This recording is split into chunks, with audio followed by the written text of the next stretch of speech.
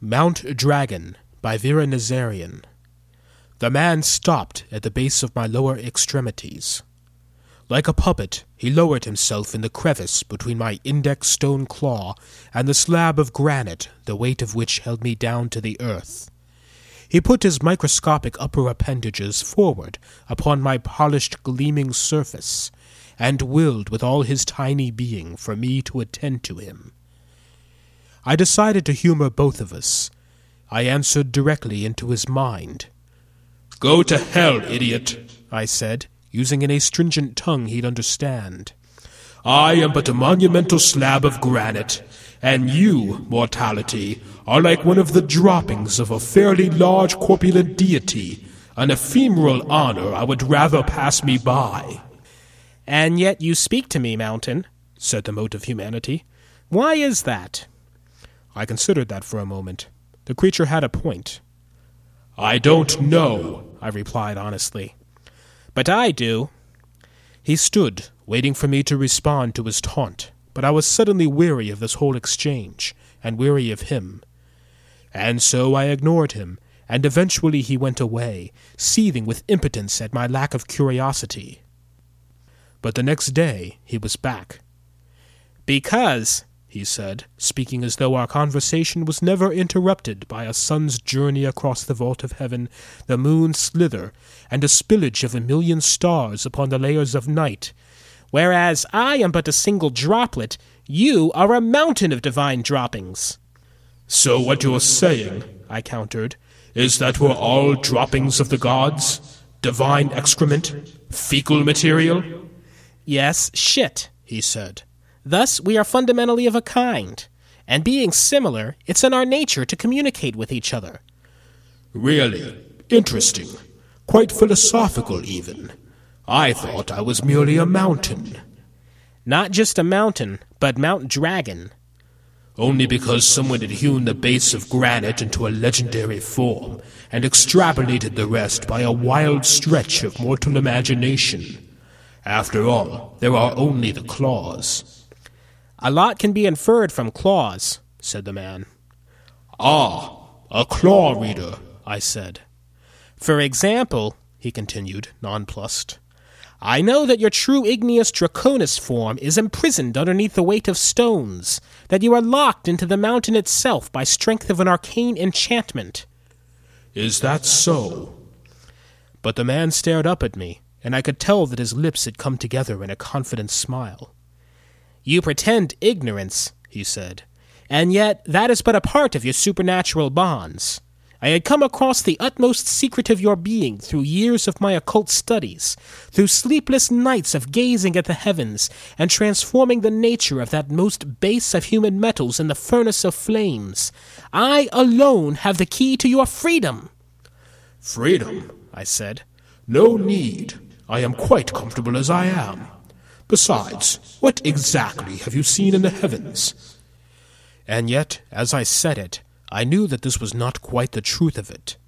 I sensed some kind of quickening, a beginning circulation of energy, and awakening of circuits in the very matter around me. Could it be that this bit of mortality really knew? But the man threw up his hands suddenly in a dramatic gesture, and pointed them at me. He leaned back his head, closed his eyes, and began to spout gibberish. "Mishat Quata!" he cried. "Mishat Quata Axe Owl 9!"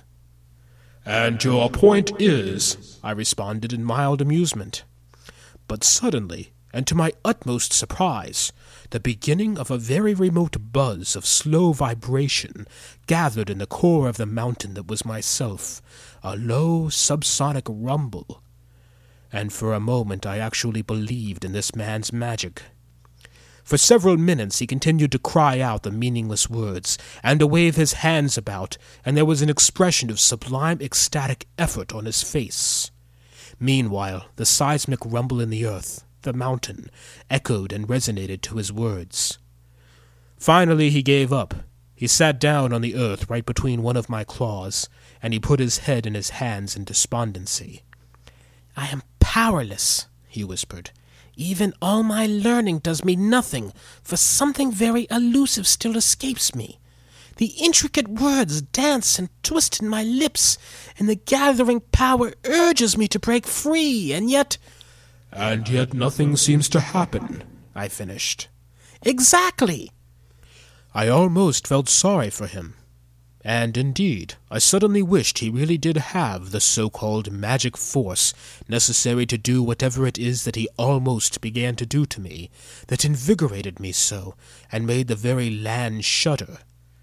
Something occurred to me then.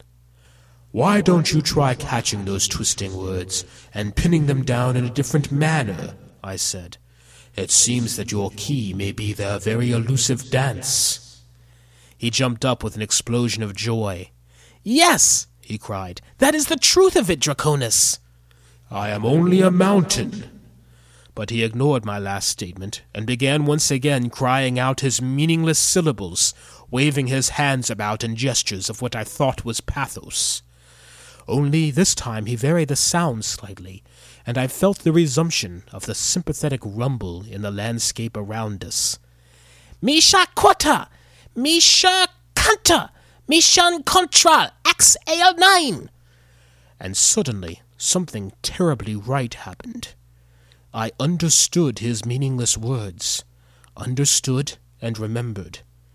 Mission Control XL9, the launch code. It all came together in one perfect sequence, because as I remembered the prompt, I simultaneously initialized the execution of the command sequence and remembered all the rest of it, and my internal systems came online, starting a cascading reaction of modular interlock and reinitialization. The rumble of discord climbed into pure on-pitch ultrasound, and before the man could even put his hands to his weak organic auditory organs, the sound disappeared beyond his hearing range into acute silence. And then around me, the mountain began to fall apart.